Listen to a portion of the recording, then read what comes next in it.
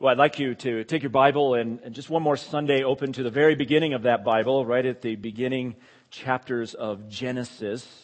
So if you have a Bible, you can turn there to those opening chapters, Genesis 1, 2, 3, that we've been looking at these past couple weeks. Bruce Waltke, who's a Old Testament and Hebrew scholar, in his Old Testament theology said this, quote, "It is a truism of anthropology that male leadership is normative in every culture, and there is no evidence anywhere of matriarchy." He goes on to quote Stephen Goldberg, chairman of the Department of Sociology at City College in New York. His book, Why Men Rule, A Theory of Male Dominance, and this is not a Christian, this is not a conservative at all. This man says this, quote, "The point is that authority and leadership are and always have been associated with the male in every society.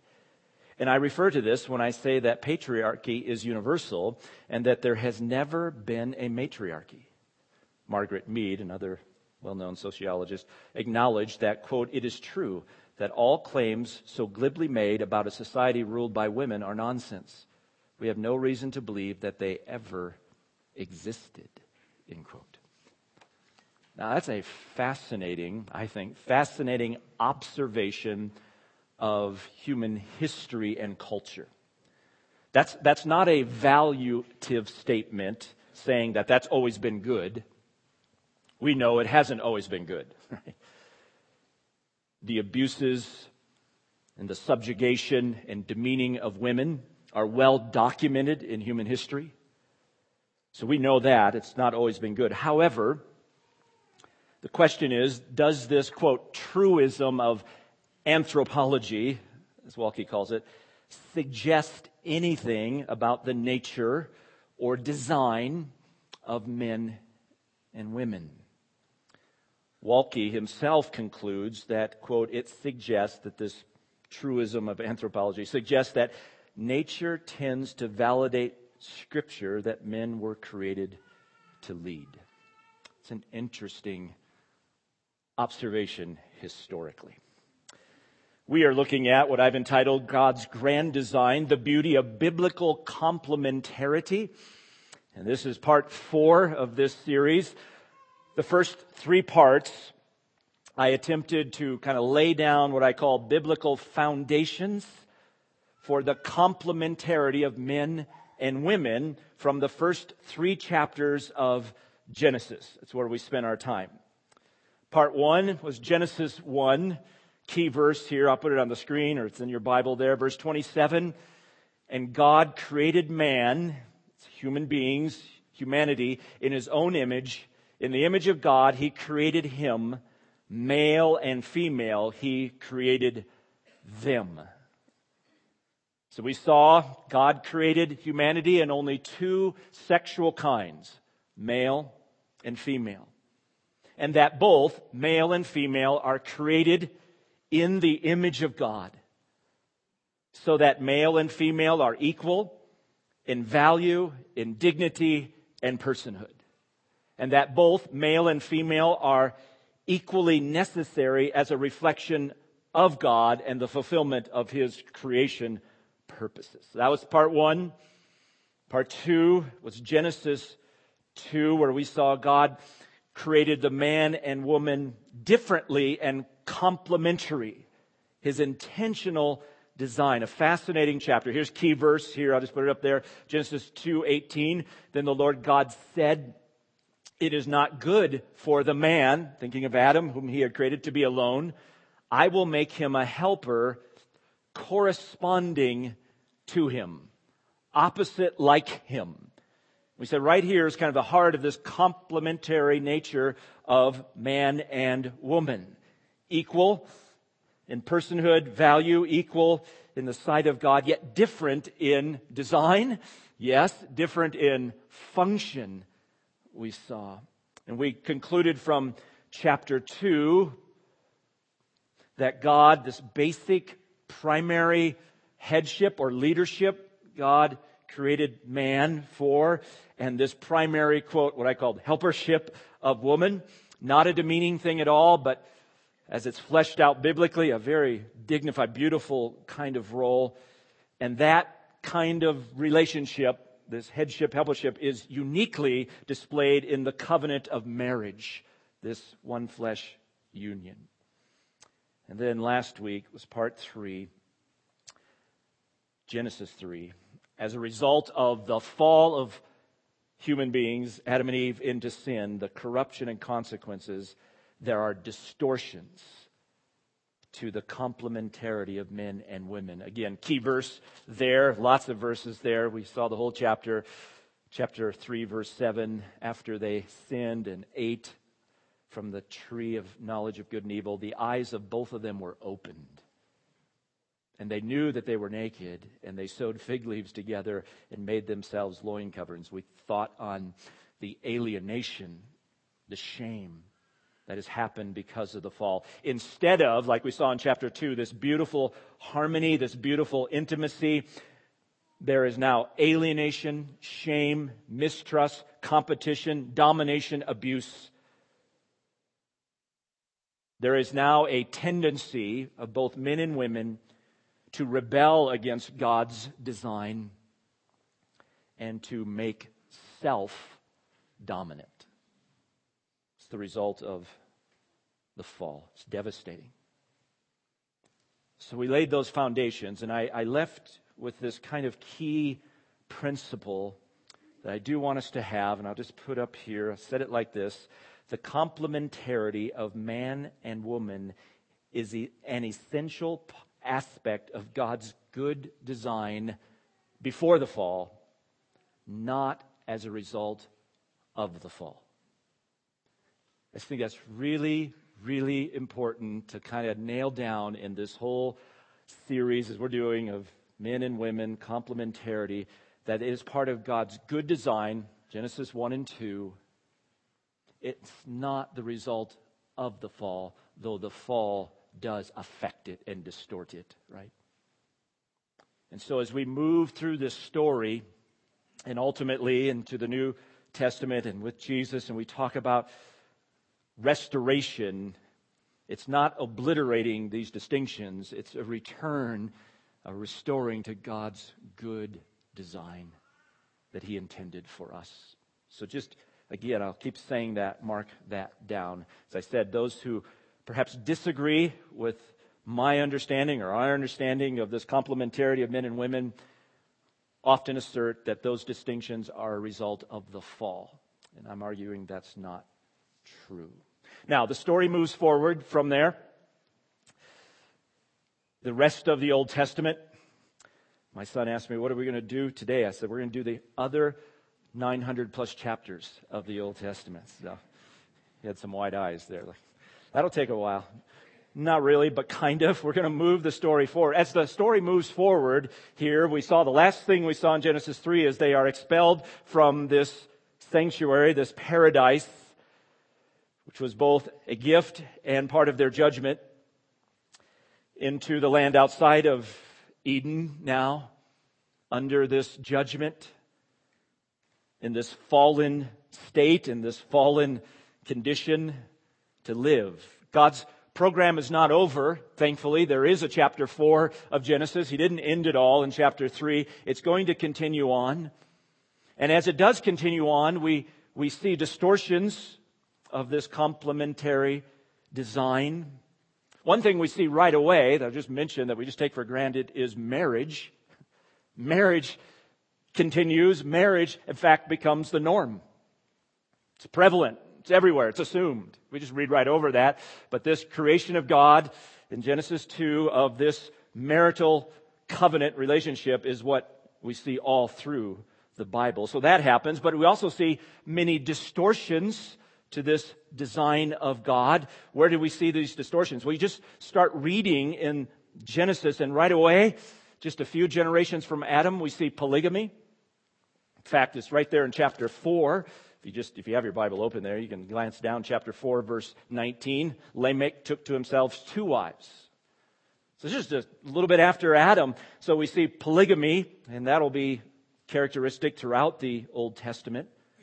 We'll see adultery, violating this one flesh union. We will see homosexuality, even in the book of Genesis. What Paul in the book of Romans will call paraphusin. These Greek words meaning against nature. That is against God's natural design. We'll see that. We'll see incest. And eventually divorce. So definitely distorted. We see the effects of the fall. We see the effects of sins play out. However, though there are distortions, abuses, yet, as God forms His people, His great plan of redemption, this basic design of men and women, this complementary design, especially amongst His people, continues. Where do we see it? So this morning, what I've entitled Old Testament Patterns, Patriarchs, Priests, Kings, and Prophets. Old Testament patterns. Are there patterns in the Old Testament among God's people that display and instruct in the complementarity of men and women? Now, it is easy to simply dismiss the Old Testament as hopelessly steeped in unenlightened patriarchal culture. It's often just dismissed, that it's just so steeped in patriarchal, unenlightened culture of the ancient Near East that it is irrelevant to this subject. Which might be true, except that it is the Word of God. Right? It's not just a description of an ancient culture. It is God's revelation. Yes, some of it is descriptive and some of it is prescriptive. But what God blesses and sanctions. So we come to it like that, understanding this is God's Word. These are God's people. What can we glean and learn? Yes, we're not under the law today. We're not part of the Old Covenant, but is there patterns here we can learn? Certainly there are cultural expressions that are not normative for today. We don't live in big family clans as an agricultural economy. There are cultural expressions that are not normative. But are there consistent patterns based on God's design or prescriptions or blessings that are relevant? I think there are, but we always need to exercise caution. Kevin DeYoung issues this word of caution. He's a pastor, author. Says we always need to be careful in using patterns, lest we turn a description into a prescription. It's a good word. And yet the more often we see something in the Bible, the more appropriately we can derive principles from the patterns, especially if the pattern is consistent, if it's associated with noble characters, and if it reflects the design in Genesis. It's a good word. We need to be cautious, and we'll try to be cautious. So here we go. Old Testament patterns. Now, I'm just going to confess to you right at the beginning, this is very different than what we normally do. This is just a crash Old Testament survey of these patterns, and we're not going to develop any one specific text, which does make me a little uncomfortable. That's what we normally always do here, so indulge me for this Sunday, maybe next Sunday, to just think more broad view, okay?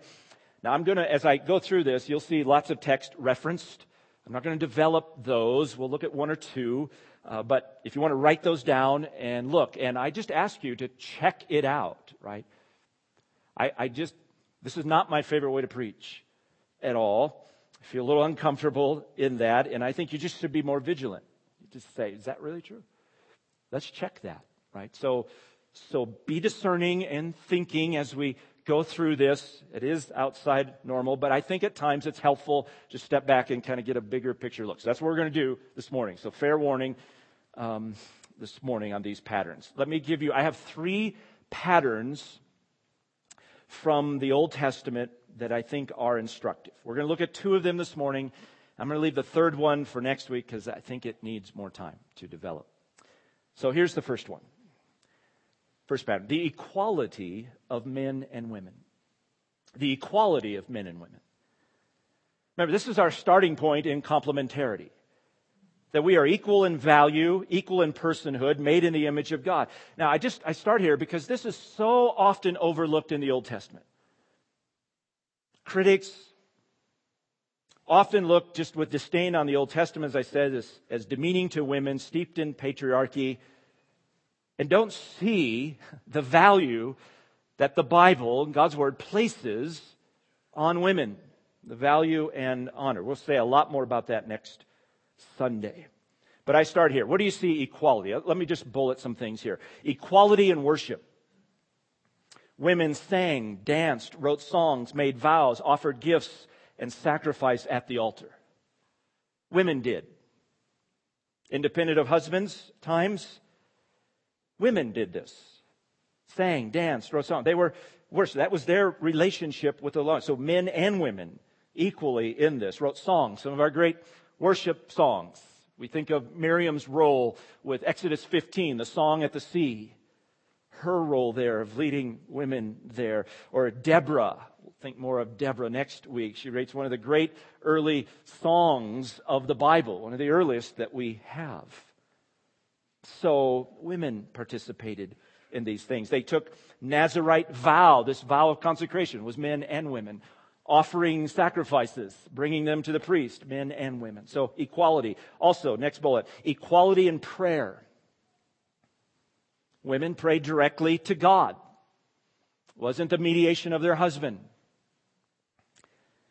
Again, we see examples of that in Genesis, that really tender example of Hagar, who was cast out 2 different times in Genesis 16 and 21. God just calls her by name. I think it's the only time in the Bible he addresses this woman by name in this sense, and his care for her, he hears her prayer. Of course, the great model of Hannah. Hannah and her desire to have a child, her weeping and crying before the Lord, and the Lord hears. So, examples of that. Next bullet. Third, they had a shared role in teaching children spiritual truths. Wisdom. Teaching spiritual, not just teaching math or how to write, but teaching spiritual truths, the heritage of Israel. Again, we see that in Proverbs. Even the woman there at the end, chapter 31, that ideal of wisdom, she opens her mouth in wisdom as she instructs her children. Proverbs is written as a father instruction to his son. That's the lots of reasons that's the way that book is written. Fathers do have a responsibility, a primary responsibility in instructing their children in spiritual things, but part of the father's instruction is don't neglect the teaching of your mother. Proverbs 1:8. It's right there. Again, let me quote Bruce Waltke here, commenting on that. He says, Israel's sages, that is those who wrote wisdom literature like Proverb, are cultural revolutionaries in elevating mothers to teach the national spiritual heritage to their children. The father's command to the son, do not forsake your mother's teaching, seems unexceptional until we realize that the mother is not mentioned as a teacher in ancient Near Eastern literature. Did you know that? For the mother to teach Israel's inherited wisdom, she herself had to be taught. Right? Suggesting that the son, even in the book of Proverbs, is more than just males. They're cultural revolutionaries. We take it for granted. They didn't take it for granted in this culture. This is one place, again, where the Bible goes against the culture. So women are valued. One other sphere here of equality, and I want to explain this one a little bit, because it can be confusing and even controversial. There's some share in the prophetic gifts and calling. Some share in the prophetic gifts and calling. There are 4 women in the Bible who are called prophetesses, female prophets in a positive sense, godly women prophetesses. There are 4 of them. I'll list them there on the screen for you. Miriam, Moses, Aaron's sister, Exodus 15, where she does lead in that song. She is called Miriam the prophetess. Deborah, in Judges 4, we'll consider her next Sunday, more detail. Isaiah's wife is called that, Isaiah 8:3. And then Huldah, 2 Kings. In fact, if you have a Bible, I'm going to encourage you to flip over. We just finished the book of Kings, 2 Kings, before this series. So I want to remind you of this one, 2 Kings. This is found in 2 Kings chapter 22. We went through this in detail, the story, but let me remind you of this point here of the story, because it is instructive this way. Huldah, 2 Kings 22. Remember the setting? This is Josiah, that young king. He became king at that young age, and then as he's coming of age, he's going to do these reforms, and they find the book. Remember the discovery of the book in the temple that had been lost, which is the book of Deuteronomy, for the most part, the book of the law. And they discover, this is a great story. One of my favorite stories in all of Kings here. It's so instructive. They found the book, and they read the book and realize we're in trouble because of our disobedience to these words. And Josiah here, he wants to know what's going to happen. Are we out of time? Should we do? And that's where he says, look at it, 2 Kings 22. He's going to command them to go to the prophetess. So he says in verse 13, "Go inquire of the Lord for me and his people and all of Judah concerning the words of this book that has been found. For great is the wrath of the Lord that burns against us, because our fathers have not listened to the words of this book, to do according to all that is written." So he commissions these men, Hilkiah, the men listed there, and they went to, verse 14, to Huldah, the prophetess. Now here's what's interesting. Jeremiah and Zephaniah are both prophets during this time. It's not a lack here of a male prophet. They're both prophets. He goes on to say there in verse 14 that she is the wife of Shallum, the son of Tikvah, the son of Haras, keeper of the wardrobe. Now she lived in Jerusalem, the second court. The point of all that is she is living right in Jerusalem. She's connected with the temple. She's right there. She's available. And so they spoke to her. And she said, "Thus says the Lord God, tell the man who sent you to me," and then we know what she told him, that judgment's coming, right? So it's an interesting, we saw that. She's in Jerusalem. There's no hesitation to go to her.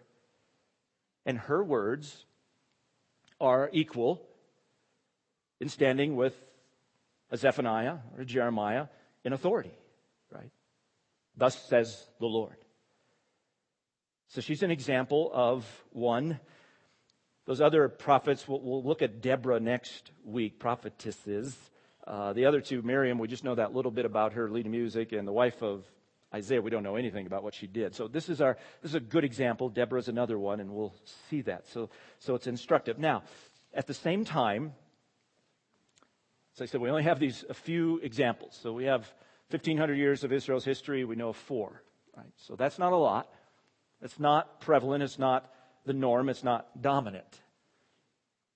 These women didn't serve as what I'll call, quote, national prophets, like Elijah and Isaiah, those who spoke over long periods of time to the whole nation, had a very public ministry.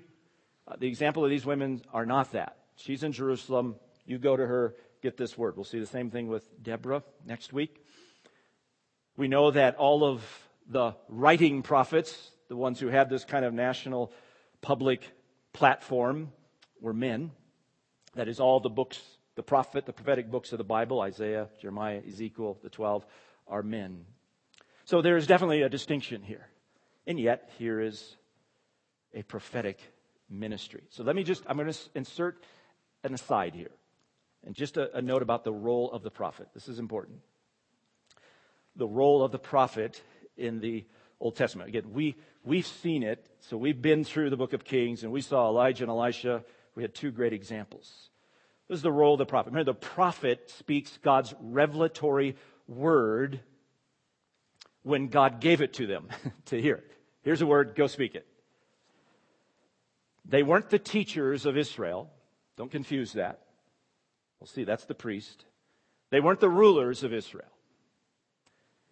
They came with this sometimes occasional type of ministry as the Lord gave it, situational. So I'll just give you a couple notes here. They served, prophets did, outside the institutional authorities in Israel. Their ministry was situational and occasional as the Lord gave them words. It's when God's word came to them. So they served outside the institutional authorities. That is, the priesthood and the monarchy in this case.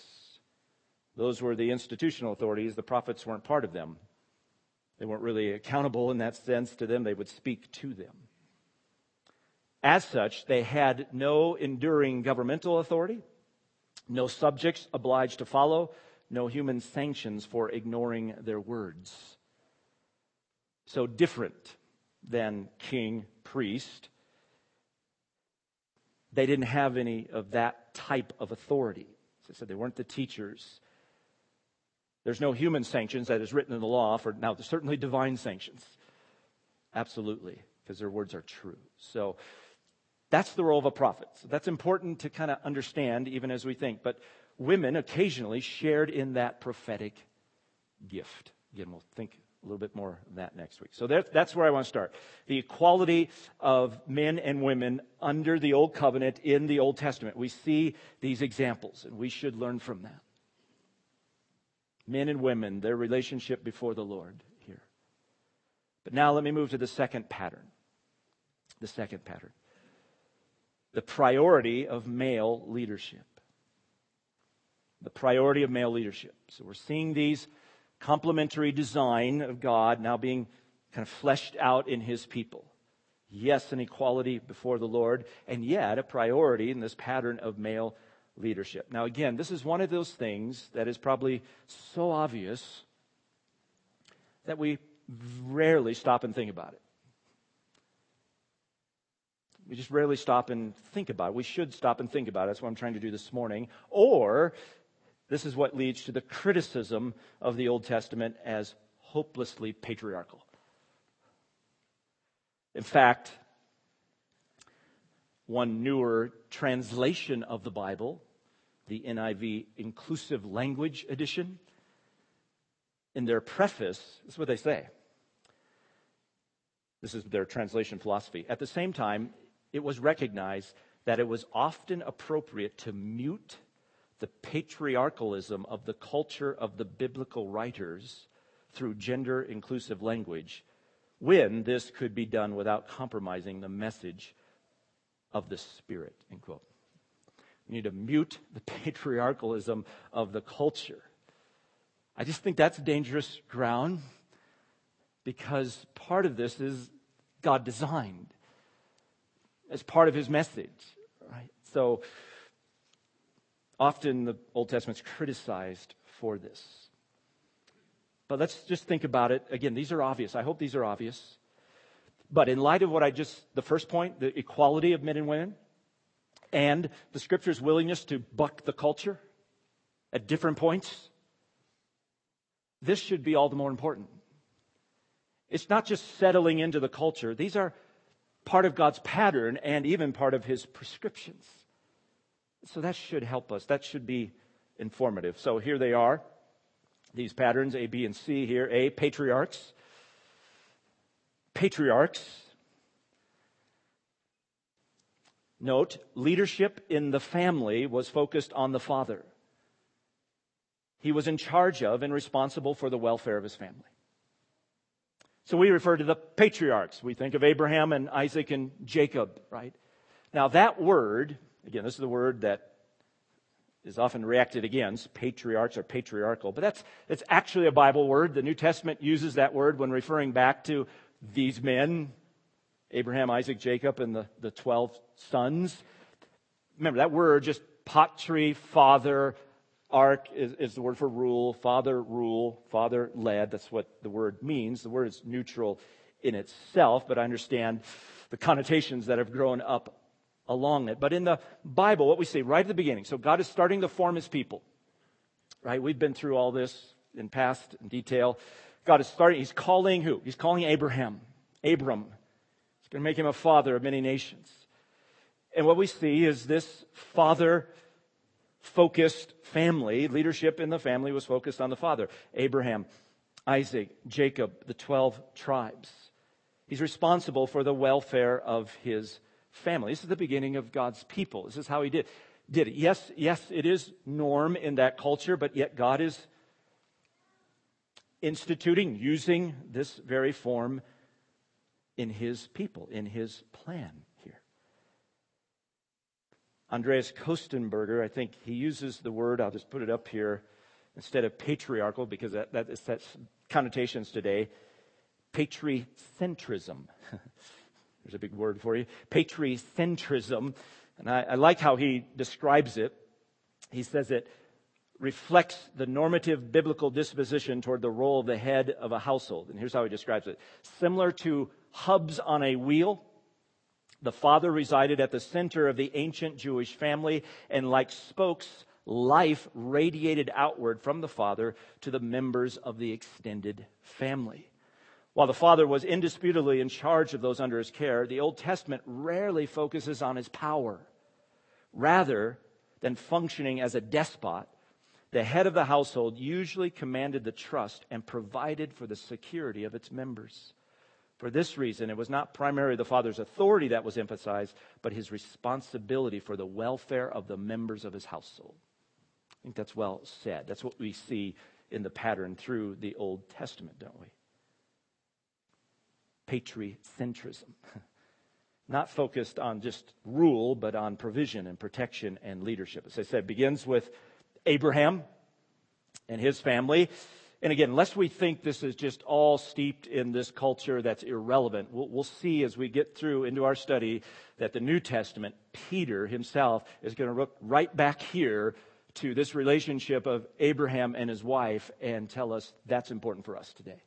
He's going to apply this. He doesn't see this as hopelessly patriarchal in some negative sense, but as relevant as part of God's design. So we'll get there. The New Testament uses it that way. The official descent was through the Son. We know that. That's the storyline of the Bible, the blessing. The 12 tribes, right? They come through the line. The Father gives the blessing, usually to the oldest. That's the Father's role. It's part of his role there as the head of this family. And then what we see really are the 12 tribes, clans and families with heads of each group. This is how the nation forms. As it begins to grow, it becomes clans and families with heads of each group. Again, listen to Bavinck, theologian, Dutch theologian. He says, the entire organization of the nation was along patriarchal lines, arranged in terms of the principle of genealogical descent. The 12 tribes, among whom Judah was preeminent, were divided into clans. The clans into extended families. These extended families into households. Each of those groups had its own head, representative, or prince. And all these heads or princes together formed the members of the assembly. That's how it functioned. This is where we eventually come to elders of the assembly. So it expands out that way. The first kind of form of, quote, civil government in the people of God are these elders, remember, that Moses appoints to assist him. So that's the pattern all through the Scriptures. All through, I should say, the Old Testament, all that we see here. Now, again, we don't live in a patricentric society in an agrarian economy, right, of these large families. We don't live in that. There are this is historical, cultural expressions of the pattern of male leadership. What we're trying to discern is the pattern. That pattern that God has sanctioned and blessed, that's part of his design, and that's where we see it here. And of course, we just go on. The pattern continues. The great figures. Moses comes. Moses and Aaron. Joshua. The judges. Samuel. Right down to the kings. So that's first. Patriarchs. B, priesthood. This pattern of male leadership. The priesthood. The priest. Again, we've seen this, but let me just remind us who the priests are. What do the priests do? The priest exercised authority by mediating God's relationship with Israel through the sacrificial offerings, temple worship, and teaching the law. That was the role of the priest. Sanctioned by God in his word with all the qualifications. Obviously, a very important role in the nation of Israel. The priesthood, as it's connected with the tabernacle and connected with the temple, they mediate God's relationship with the people. So they have an institutional authority defined in the law. They are the guardians of that sanctuary and temple. They are in charge of that temple worship, and they are the teachers. It was their role to teach Torah, the law. That was their role. So they were unlike the prophet, who was occasional and situational. Theirs was institutional and perpetual, their role here. And, as we note in the qualifications, women were excluded from the priesthood. Women were excluded from the priesthood. This is part of the qualifications. It starts with Aaron. So it's the tribe of Levi, starting with Aaron, and it's his sons. And that priestly role and that high priestly role will be passed through the sons. And then the tribe of Levi, so we have the priest properly that serve in the function of the sacrifices, the descendants of Aaron, the male descendants of Aaron who are qualified. And then the tribe of Levi and their functions, and those were men too, in those specific functions that they did. So the scripture calls that out pretty clearly, though women did serve at the doorway of the tent of meeting. Twice in the Bible, Exodus 38, 1 Samuel 2, we are told that. It's a passing reference. It's not the main point. So we don't even really know what that is, that role, but some role there of serving at the doorway of the tent of meeting that was connected with this temple or tabernacle worship.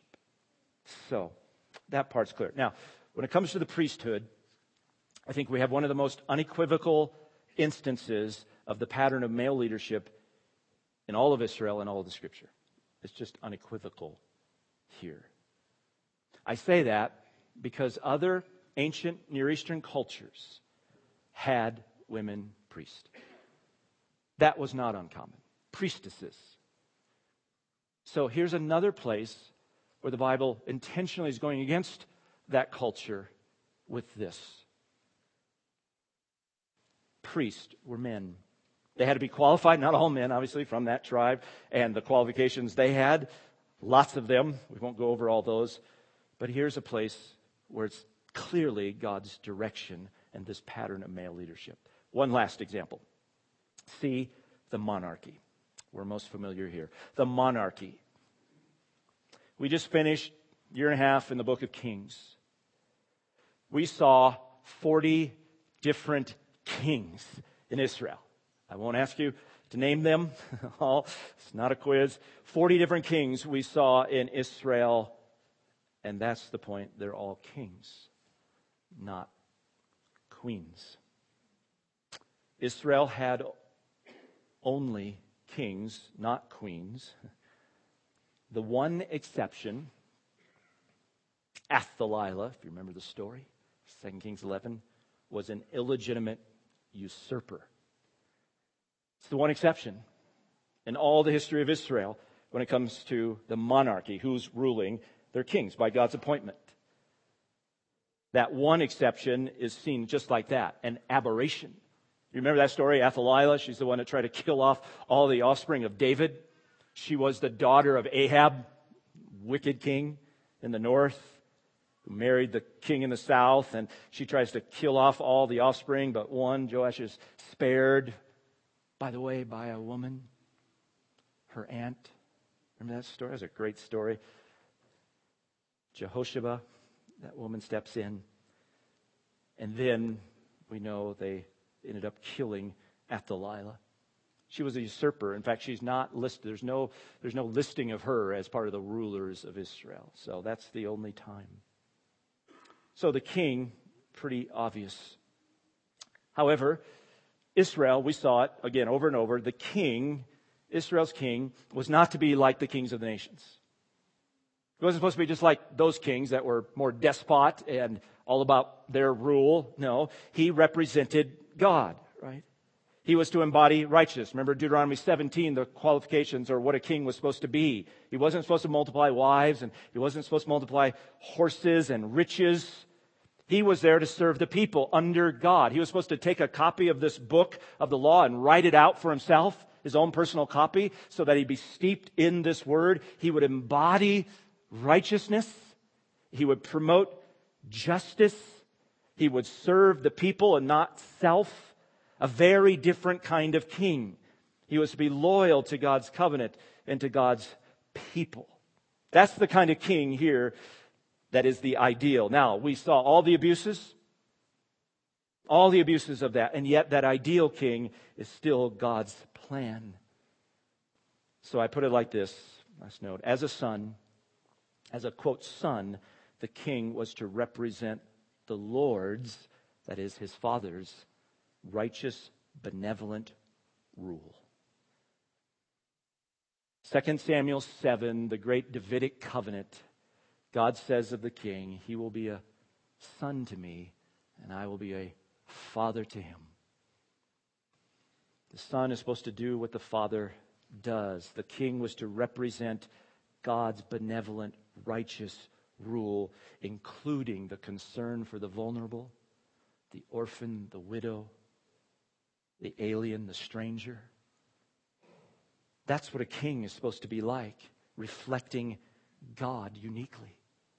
That's the kind of rule that God has in mind here, a benevolent, serving for the welfare of God's people. Now, again, if you remember the main point of the book of Kings, was it prefigures the king, Jesus. Remember we said over and over every week, what's the point of the book of Kings? Longing for a better king. We saw all the distortions, mostly and aberrations of it, but we want a better king. That's where that story is going, to the king, the son, the king, the Messiah. That's where the story is going. That's what it's pointing to. That's what we are longing for. And, note this, he is a man.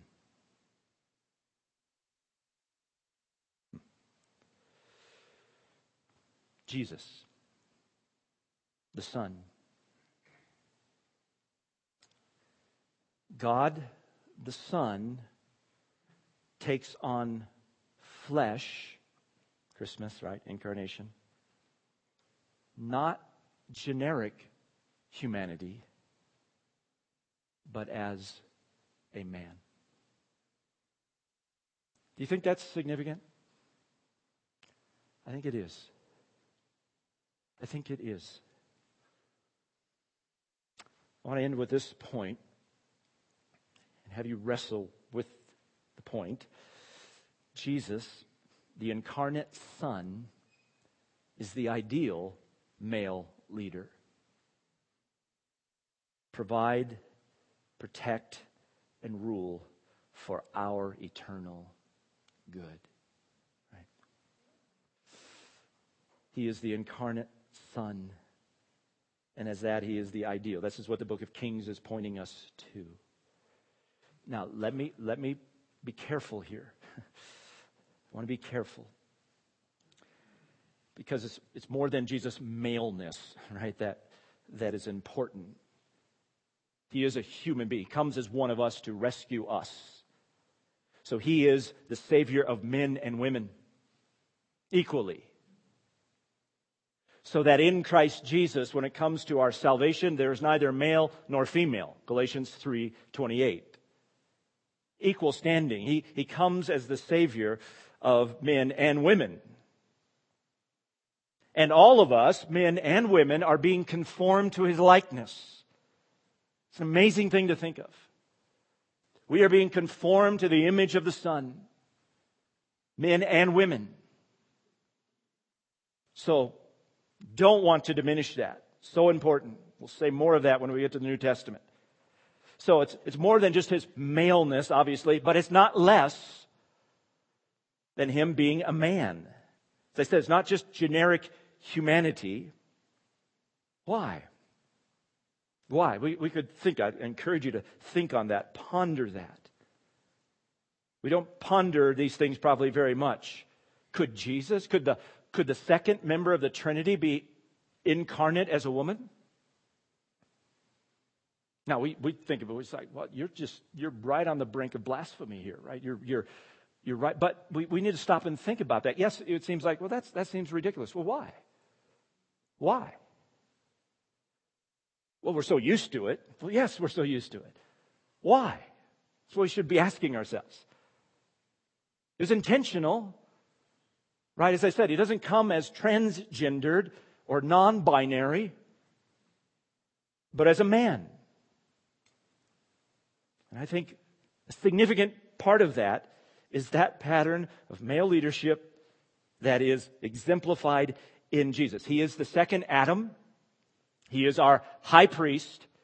He is our king and ruler. It's who he is. Perfect in that sense. That's the pattern. That's part of God's design. Jesus embodies that. Oh, it's just intriguing to think on. Related to that, think on this. God himself, God, the eternal God, the three-in-one God as we know him, is a spirit. Right? He doesn't have a biological gender, a biological sex. God is spirit. And yet, God images himself as male. That is, he represents himself by masculine names and titles. He is King. He is Lord. And the most precious of all, Father. Father, not mother, Father. King, not queen. Lord, not lady. Right? That's God. Now, there are descriptions of him that give feminine qualities. This is part of his being, like a mother hen that protects her children and that. But he is never by feminine titles. That's fascinating. Why? Again, does it go back, I think, to this sense of his rulership, his kingship, his provision, his protection, his rescue, who he is. And male leadership is imaging that. So, again, those are just things, big things. Think on if you've never thought on them before. Jesus, we want to look to him. Men look to him. Yes, through the Old Testament, we have examples, but there's lots of distortions here, right? But in Jesus, there's no distortion. If you want the ideal of what male leadership looks like, look to Christ. Gentle and lowly of heart. And all of his characteristics. Women, look to Jesus. Yeah, we're talking more about the third pattern of women in the Old Testament next week. It's just glorious to look at here. But Jesus is all sufficient. You are being conformed to the image of Christ. Right? He is the one we are drawn to for our provision of salvation, our protection. We want him as our ruler. And we don't fear that at all, do we? It's what we're made for. We want it. We love it. Do you love it? Is he your ruler, Jesus? Whether man or woman here this morning or a child. Is Jesus your king? Is he your ruler? Do you see in him as your Savior, the one you need? We draw near to him. I'm going to pray for us. Again, we'll pick this up again next week. Think specifically on women in the Old Testament. Let me pray for us as we finish. Father, thank you for just your word, and we need discernment. We long to know you, who you are, and us made in your image. And draw us to Christ, our Savior, our perfect King, the benevolent rule that we love. May we find shelter in him. We ask this in Jesus' name. Amen.